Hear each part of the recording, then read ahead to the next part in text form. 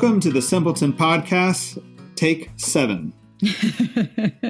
All right, this is the official podcast of Simple House. Please like, subscribe, share. Laura Heeman is coming to you from the Catholic epicenter of Hyattsville, Maryland. I'm in Hyattsville. Hey, I see Clark. you've upgraded your background there. I have a map and books to show that I am a reliable source of information now. You're also cultured. I see a piano in the background. That too. Yes, right. Yeah, lots of signaling. I'm in my wood shop, which was cleaned. And if you see a little red thing in the background, that's my 1978 wheel horse tractor. I really see a difference in your wood shop, Clark. You do? No, you don't. All right. Never mind. This is, someday we'll do a tour of the wood shop. Your tractor looks nice. All right. Thank you. All right. All right. This podcast is about the traditionalist movement in the Catholic Church that I think a lot of people are noticing. We're going to do this over 3 episodes. Some people who are tuning into this are apprehensive of this new traditionalist movement in the church. And we're hoping that by explaining where it's coming from and explaining what might be troubling within it, those people will kind of understand where their apprehension's coming from. We're also hoping that people who are all for this movement will see some of these ideas and critiques and concerns and take them seriously too. Yep. I think that we're in an interesting position on this because we've been spending our whole life trying to figure out Vatican II. And if you're a 20-something now, you're even further from the council than we were 20-somethings trying to figure this out. And there's less people to even consult with who remember both sides of it. And there's a big unwritten history of Vatican II. Why do you call it unwritten, Clark? I call it unwritten because the Vatican II was so polarizing on both sides, both people who wanted to reject it because it wasn't, they saw themselves as conservative and it is not conservative, and people who thought they wanted it to be far more than it was. That whenever you got like a take on Vatican II, you had to ask, is this just a, hack job from one of these more extremist elements? Sure. Right. Yeah. And trying to get any type of balanced view of it was difficult and is difficult. I was going to say still is. Yeah. It's like a political hot button. Yeah. Right. And if you see a written history of Vatican II, your first question is, what's the weird agenda on this? Yeah. So what we're going to do is we're going to talk about Vatican II. We're going to talk about the need for more traditionalism after Vatican II, some of the silly things that happened and why we needed a traditionalist movement to begin with. And we're going to talk about the traditionalist movement later in 2 more episodes and talk about some of the open secrets within the movement, what like formators are saying about it, other worrying concerns. We're going to talk about the social and psychological issues within the movement, and we're going to talk about possible heresies that can be in the movement. But this episode's not that. This episode's talking about why we needed more traditionalism. Mm-hmm. The best way to get a handle on Vatican II is to read John the 23rd, the Pope who opened the council, St. John the 23rd. And he is a really good speaker. And his opening speech at the council is great. And it's short. Everyone should go read it if you want to get deeper in this issue. Yeah, it's easy to read. Also, the announcement of the council is even shorter. Yes, I didn't find that to have as many zingers, though. Yeah. It was kind of surprisingly hard to find a good source for this. I was surprised that the Vatican website did not come up when we were looking for the introductory remarks. But his 3 main points were that, hey, I'm getting bothered by a bunch of people who think the modern world is the worst thing that ever happened. And they think that all the history of the church was like roses up until now. And they don't see any like good way forward. And he disagrees with that. He says these prophets of gloom are wrong. And they're always forecasting disaster, but we have to move ahead, Yep. He's saying that we need to take the teaching of the church and actually engage in dialogue with the modern world. And the third way he's saying about that is that we need to do that in a way that's not as much like, hey, we're in charge and we're ready to condemn heresy, which may have been a historical situation the church was in. Yeah. But we're more like we're leading with mercy rather than severity, is the way he put it. Yeah. And we need to show. Go ahead. As part of that, he had kind of some ecumenical goals in mind, like Protestants weren't so much the enemy, that had kind of arisen. Right. So, yeah. And we need to be more worried about showing how our teaching is valid as opposed to just condemning things that are not valid. Yeah, like valid and good. And from this, he very overtly states, I'd say, 3 objectives. First objective is we're going to update canon law. Yeah, and it's important to know, like, canon law is not the dogma or the doctrine of the church. It's basically like the rules and implementation, of how to govern the church, how to run the church. Yeah, I'd say the thing that most people are familiar with is the annulment process, where it's like we have this teaching that there is no such thing as divorce in a Catholic marriage, but then how you exactly discern what marriages deserve to be annulled or weren't valid from the beginning, that's a canon law issue, not a doctrine issue. Right. So it is an implementation of doctrine. Yeah. All right. Then the second objective was to allow Catholic theology to engage with modern and postmodern thought. Yeah. And the third objective is just kind of a guardrail thing to say how we're going to do the first 2. He says very explicitly, we are not changing the teachings of the church or the doctrines of the church. Yeah. Yeah, so it wasn't his intention to like concede to the moderns or, to modern thought. And I think like one thing he said is like the substance of the doctrine is one thing and the way it's presented is another. Right. So how can we get the modern mind to engage with the substance of the doctrine? So he sees the doctrine not just as actually a pastoral reality also. Like we are, it's how do we preach it? How do we get this news out into the world? Yeah. And the main way they wanted to engage the modern world was to go back to scripture and tradition, meaning the fathers of the church and scripture as a source of Catholic teaching. And I believe that this was very much brought into being by like John Henry Newman's conversion, that he converted not because of the neo-scholasticism that was popular at the time, but he converted because while reading the fathers of the church and looking at scripture, he saw that the Catholic Church was true. Yeah. Right? And so we're bringing this to the forefront, this kind of Oxford movement mentality. And how do we explain why we needed this correction? My best explanation is that theology had become a little bit of kind of a derivative study, where it was like you stood on the shoulders of the people who came before you and built on top of their work. And this ressourcement idea is not that idea. It's like going back to the original sources. So most famously, we stood on the shoulders of St. Thomas Aquinas, and they're good, trustworthy shoulders. Yeah. But it created this kind of incompleteness in thought. It's from what I understand, the seminaries had developed these kind of like textbooks. So it wasn't even like primary source Thomas Aquinas. It was like basically math textbook of everything the church teaches via Thomas Aquinas in this big textbook. Right. Like my education's in math and economics. And it's like in both of those fields, we don't really go back and study the originators of the concepts. Like we're not really reading Adam Smith in an economics education, but his ideas are alive and well, but they've all kind of gone through this filter and been built upon, right? Whereas like in the study of theology and in the study of, I'd say philosophy too, there's this need to always go back to the originators of the ideas, right? Yeah.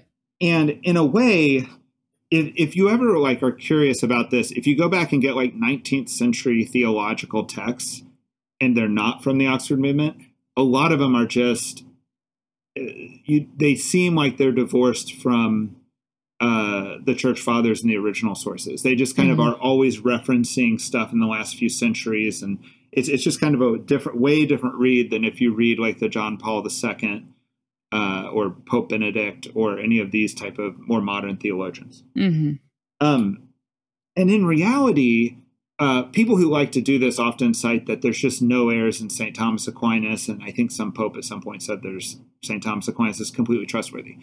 And that can be completely true. And it completely misses the point. Yeah. Aquinas built from the original sources, right? Yeah. And if you only build from Aquinas, you are dismissing a lot of scripture and sacred tradition that he didn't bother to put into his work, right? So in a way, if you want to be Thomistic, you should do what Thomas did and go back to the first sources. Yeah. I feel like we see a little bit of that in a lot of Catholic stuff. When you're up at CUA, I remember you'd see like new young Franciscans walking around, and they would be like wearing like certain like fashions, and they'd want to explain to you how Franciscan it was or how Dominican it was or whatever. Yeah, yeah. And in a way, instead of kind of being Dominican or Franciscan the way Francis and Dominic were trying to be, follow Christ, they're kind of like taking the trappings that have grown up over hundreds of years and using that to become a better Franciscan and Dominican. Yeah, like I think your point is like Francis and St. Francis and St. Dominic weren't trying to be Franciscan and Dominican, like they were trying to follow Jesus, right? And right. Yeah. And it's not that there's anything wrong with these things that grew up around it necessarily, but they're not the core. Right, right. Okay. And so as part of this like ressourcement idea of going back to kind of the fathers of the church and scripture more, it's also an idea that it's moving us back into the mindset of the great evangelization. Right. So the great evangelization is that first initial evangelization of the church in the first centuries when it was a minority, when it was kind of taking over the world very fast, and it was a very positive movement. And sometime after the church became kind of the majority institution that had to actually run, governments and society in the world, it kind of lost the orientation of the great evangelization. Yeah. It also then confronted Protestantism, and it took an orientation of being apologetic, where it's like, we're here to defend what we've done, as opposed to explain ourselves in an accessible way that's attractive, that's like, like much more like a positive way. We're an apologetic way. Yeah, we had do you remember, this was like in the very early days of A Simple House, we had this like ministry visit that was like kind of weird. And we showed up to somebody's door, and she was like, had just been visited by a missionary from a different church. Okay. And it was like, we spent the whole ministry visit trying to explain why the other church was wrong, and we left, and it was just like, ugh. Like that was literally the worst ministry visit ever. It's interesting because like I grew up, in a very fundamentalist Protestant type atmosphere. And so the apologetics like worked for me. Like I needed to hear some Catholic apologetics, right? But then when we go to, Southeast DC and the poor, it's like, they just don't care. They don't want to hear some answer to some weird Protestant attack on the Catholic Church, they need the good news, and therefore all that like work you did trying to justify the Eucharist is just not solid work. It's not relevant to this missionary apostolate. Right. And so it's just interesting. And I think what's hard, I think, for modern people to imagine, thinking about times before Vatican II, is I think that theology in the Thomas Aquinas, I'm trying to say in the Thomas Aquinas sense, but only if you mean by that Thomas being Thomistic the way Thomas was Thomistic, not this neo-scholasticism part. But what had happened was it was very difficult to do real theology anymore, meaning like sit down and say, how do I become closer to God by using my reason and this revelation? It was much more a process of apologetics, of a neo-scholastic work. And Pope Benedict points this out. He actually has some writings on this where he's like, it was difficult for his hero, who's Romano Guardini, to even get a job being a theologian. And he had a job being a theologian. One time Hitler got him kicked out from being a theologian. And other times he just wasn't getting tenure. He wasn't being recognized. It's like he was doing his own little project, which was real theology, but it just wasn't in vogue enough for him to be successful, But now when we look at the great thinkers of this like early 20th century, Romano Guardini is huge, but he wasn't recognized in his own time. Related to that, though, is I think that after the council, there was this sense that they were reopening back up the sandbox of theology. Like, it's like, oh, no, you need to go for it. You need to go back to the original sources. You need to like be creative, kind of like taking away the intellectual tradition that had been in place at that time and saying, like, we need to rework this. And I think we got a lot of silly theology at that time, too, because it was like there wasn't a good intellectual tradition on how to do theology anymore. Right. All right. After the council, people had to interpret the council. And there were these kind of like little interpretive themes that they pulled out. Like one, and this is kind of problematic. Like one sense was the council emphasized simplicity. Another idea was the council emphasized modernization and updating of the church. There's this quote that was always told to me, and it was always told to me that this was said at the opening of the council. And the quote is that John the 23rd said, let's open up the doors or the windows of the church so that it can get out or the world can see into the church. Or let fresh air in. There was an idea. Let fresh air in, yes. Yeah. And apparently, this is not in the opening remarks of the council. If anybody knows where he said this, like you have a good source, like please put it in the comments because we were having controversy. A hard time. Yeah, there's controversy that this may have never been said, but this was widely quoted. It's like one of those things where no one actually read the book and everybody knows what's in the book. Yeah. And it is a useful quote because it became an interpretive key to a lot of people. Right. You know, that we're either letting the church out or we're letting the world in became like the interpretive key, depending on how you interpreted throwing open the doors and the windows, you know. But it doesn't appear, it's just not the sense you get from reading the opening of the council, and there's not good evidence that John the 23rd said it. So, did you say you found a Snopes article about it? It wasn't Snopes. I called it Catholic Snopes because there was this guy who just said, I've been looking for this and I can't find it. And it's like he could trace it all the way back to one reporter, you know. Wow. And so it could have been said, but my point is, even if it was said, like in private, that's not the way John the 23rd opened the council. You know, right. I mean, like if he wanted that to be the thematic key to the council, he should have said it publicly, you know? Yeah. So I think even if it was said in private, it's just not a very good key to understanding the council. Yeah. Yeah. And the important thing is also that being the key was abused in all directions. Right. Yeah. And if you've never heard that quote before, you could probably forget everything we just said, but just that to me, that was very shocking because that like showed the level of confusion there was amongst the people who were teaching me about the council, you know? Yep. All right. So what are some of the unintended consequences of this? Some of these are not positive. Some of these are positive. Right. I think we're talking mainly about, negative unintended consequences. Some of them have some good mixed in, but yeah. Okay. Yep. Yeah. Yeah. We're not going to dwell on all the positive things, which I think we kind of summarized already in a way. Beauty architecture and church art. The Catholic Church totally caved on beautiful architecture after Vatican II. And I think that what happened was we kind of took the Protestant idea that churches were more about the people in them and not about the structure and the architecture. And one of the great things about Catholic churches is that they feel like a church even when no one's in them. Yeah. Right. Beautiful churches. Right. Yeah. Yeah.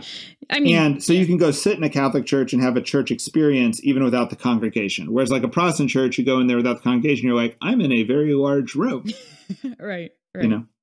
And also the art and everything we put in these churches was way different. I mean, I grew up in a church where I think all the art was terracotta sculptures and the stained glass was like real primitive, you know, just glass put up there and very small too. It didn't take up whole walls. It was like, you know, up in the top, a little like a skylight more than like a big stained glass window, you know?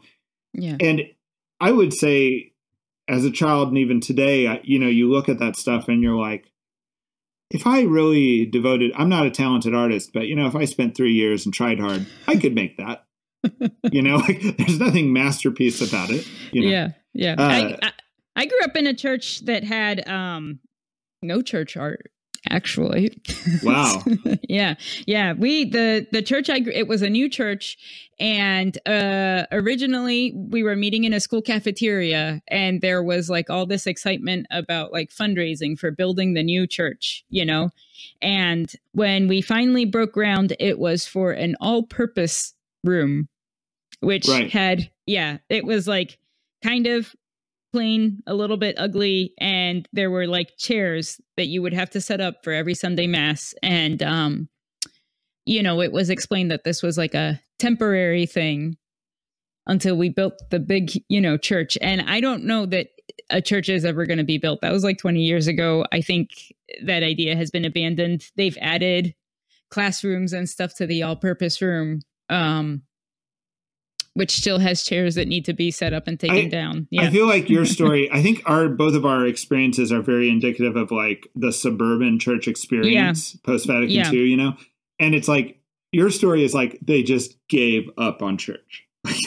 Like it wasn't even a question of bad architecture. It's like they never attempted to build the church. Right. Like, it? Yeah. There's, And I think, so that's like a specific example, right? But I think it kind of feels like there's a lot of that wherever you go when you're traveling, you're on vacation, you see these kind of buildings.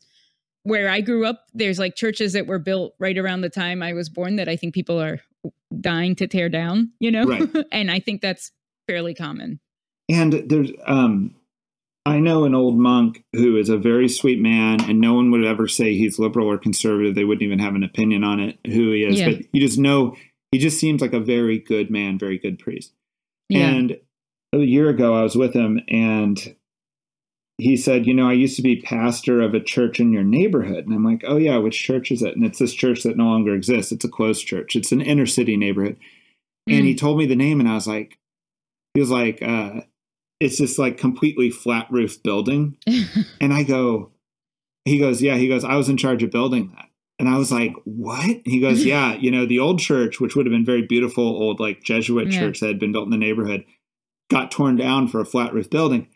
And I go, you built that? And I was like, I didn't know if I was going to like lay into him or something. He's this old man.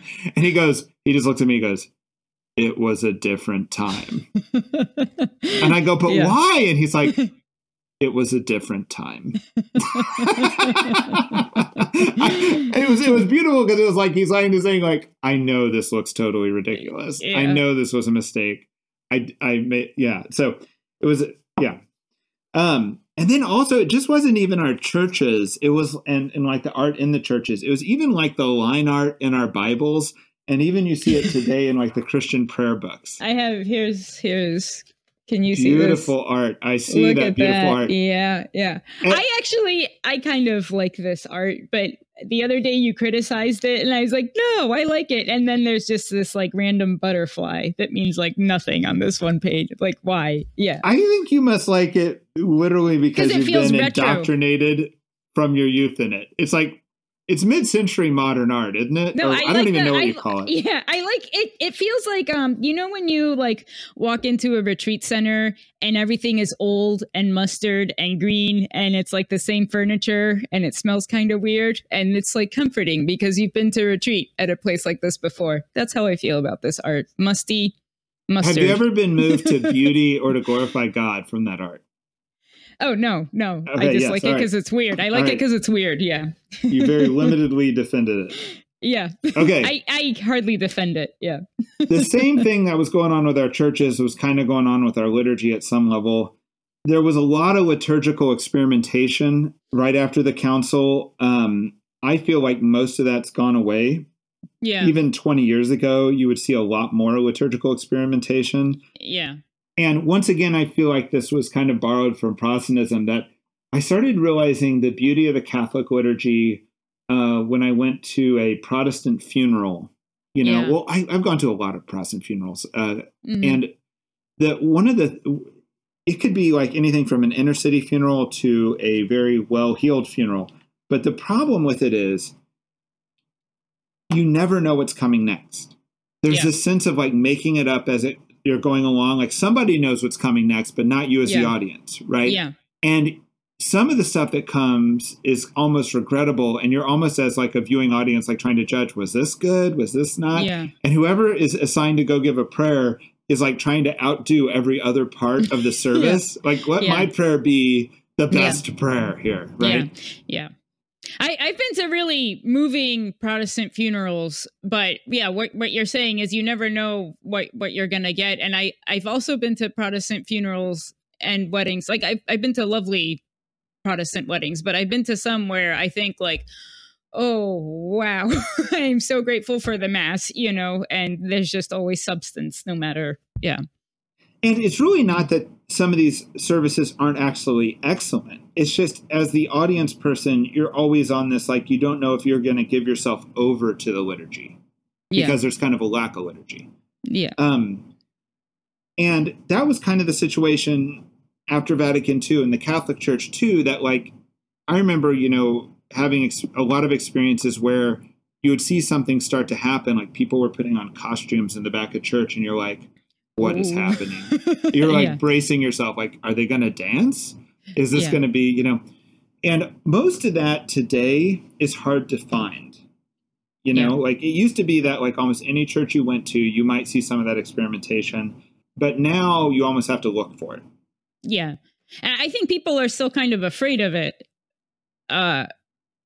And almost wrongly, because yes, you have to find it. You can't, it's not just like you go to a different church one weekend. Yeah. I think what you're pointing out is like part of like what's weird about the traditionalist movement sometimes is they say, well, we're against that. And you're like, well, that's almost dead. Where is that? Like that's not something that's happening normally anymore. So, yeah. But there also was this thing where you and I both kind of hung out with the Catholic worker movement and Pax Christi and things. And there was also like even more radical things happening where like women were trying to be priests, or we're trying to concelebrate at the altar. This was rare. It was like we listened to it. There's a great discussion by Bishop Barron and Larry Chapp. It came out in August of 2021, where they kind of talk about a very famous incident where I think the Bishop of Richmond went down the aisle in a Harley. And I feel like that story is not really doing justice, because that happened as far as I can tell. Yeah. And that's crazy, and that's not good. But that wasn't what we were all getting on a regular Sunday post-Vatican II, was Harleys down the aisle, But there were dioceses where, the Rochester, New York diocese where I was at, they would have a woman preach, usually a nun, every other Sunday. And I remember there was a priest who said he hadn't preached 2 Sundays in a row for 10 years, Wow. And I think the upstate New York diocese, as an example, did tend to be a little more out there. And one of our volunteers from upstate New York said her family would drive, an hour to avoid the puppet show mass. So I think those are kind of almost as extreme, more extreme, more unusual, but definitely were happening. And now, once again, it's really hard to find that, that was extreme back then. And now it's almost non-existent. So, all right. And also we have to mention the music at the Mass. There was a hope, and I remember this in the 80s, that there was this hope that if you put rock bands at Mass, or if you did something with the music, all of a sudden all the youth would be at your Mass. It was like very naive. It was like, we can have the Beatles at Mass, and then all the crazy teenagers will want to come to Mass, right? Yeah, it didn't work, Didn't work, right? And the most famously, we have the Gather hymnal. I haven't seen one of these in a minute, but maybe they're just not popular in Kansas City. It's not the worst thing in the world. But there's a lot of mediocre music in the Gather hymnal. Yeah. And as they started replacing it with like the worship hymnal, it just got a lot better, the music at Mass. Yeah. Yeah. I kind of get upset when people are so critical of the Gather hymnal, because I'm like, this is my heritage. Not really. Like, I grew up with it, but we used to talk about, there's one like, there's a song in there, The God of the Dance. Did that make the worship hymnal? I don't know, but it actually was kind of like every once in a while you can write a new good hymn. You just can't fill a whole hymnal with good hymns and expect them to be good. Yeah, my friends in college loved the King of Glory because it was like a pirate song. Right there.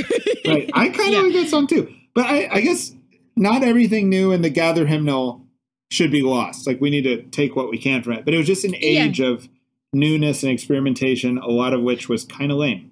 Yeah. Well, and I think kind of lame is like when I'm like, sort of defend it, not seriously, you go back and look at those songs and like, this is like lame, uninspiring, doesn't totally make sense. There is a lot of that. Yeah. So I'm happy that there are more options. I'm happy in general the way the church has moved. Yeah. And the other thing that was happening at this time was there was this attitude, even at seminaries, that theology was changing in the sense of becoming just very it was very much compromising with, you could say, the world, both on sexual teachings, on women as priests, like everything that's kind of like a little pet cause of the world. They were hoping for a new theology that would encompass that, right? Yeah. And you could even go to like a Catholic college, you could go to a seminary and get that type of formation, That also has fallen away. I see it. I see two things. One, I see seminaries that closed, that had that type of attitude. And I also see that a lot of the people who might still get that type of formation in college, they're just not Catholic for very long. And therefore, it's just not like an issue long term. It's not like a big movement in the church anymore.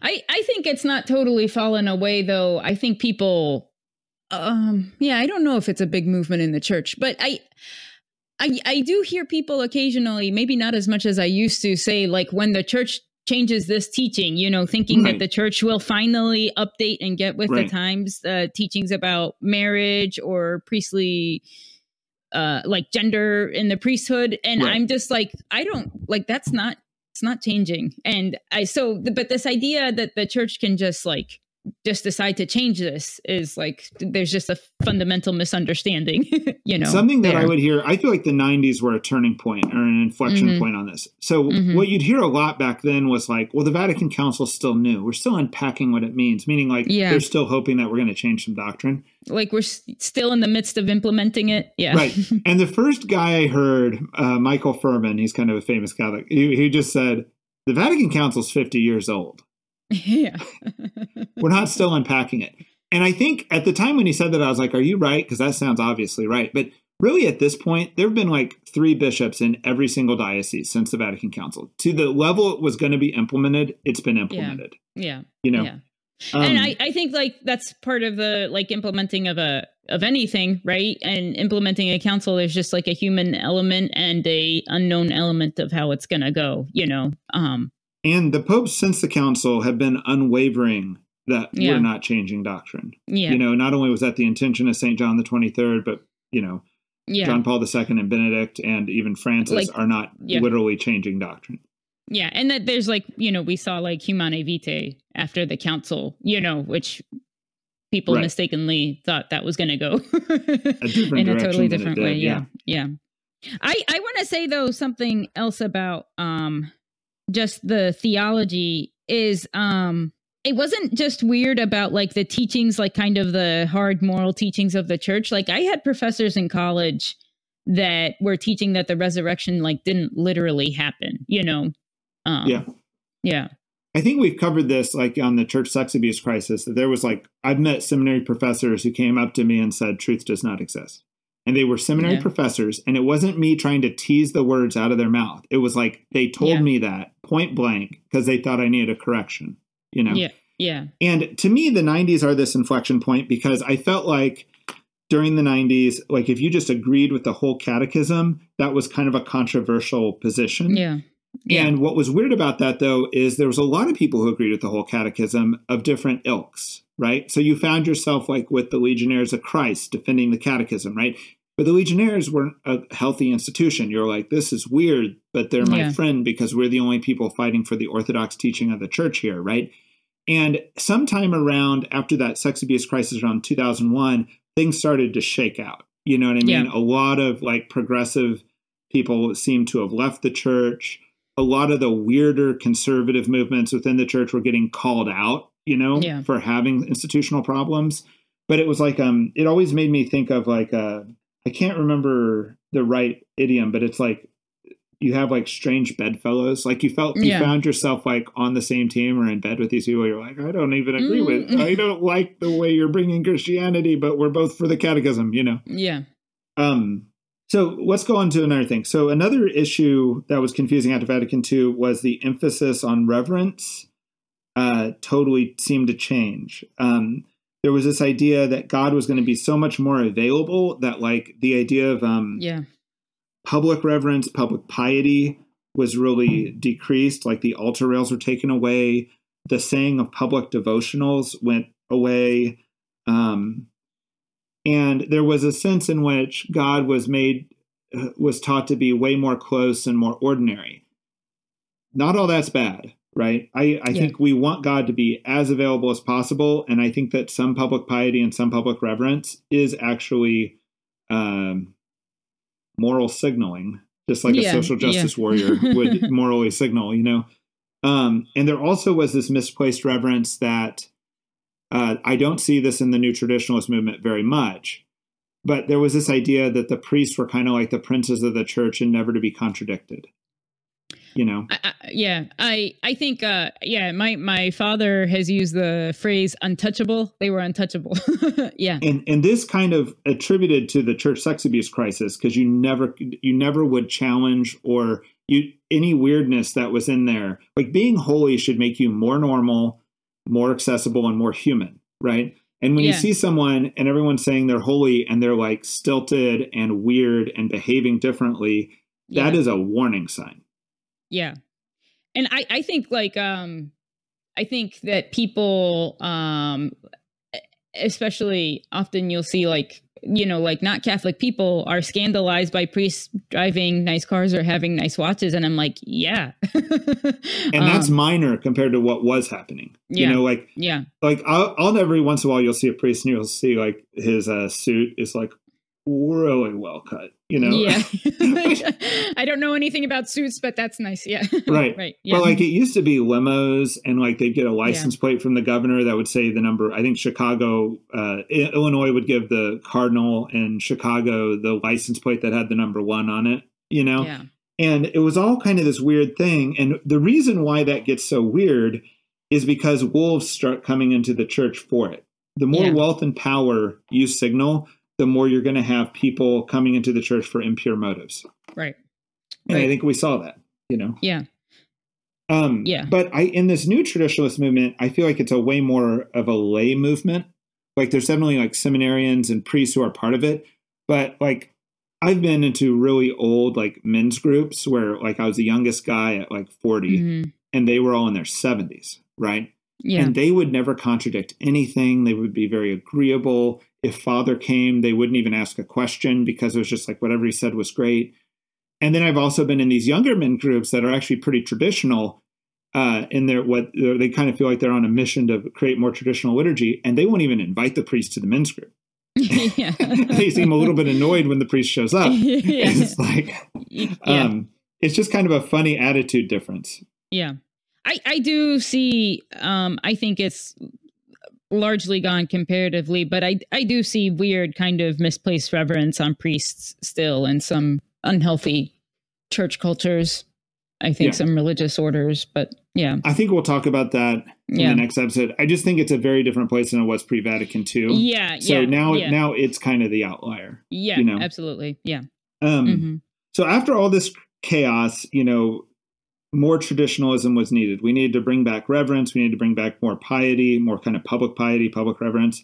We needed to bring back beauty. But why now we have to ask the question of, has the traditionalist movement become a problem? Even though it's the correction that we're saying, has it also become a problem? And I think part of the problem here is that there's this sense in which people think that Catholic tradition was destroyed, particularly by Vatican II. Yeah. And it's kind of the same way people will argue today that Western thought has been destroyed.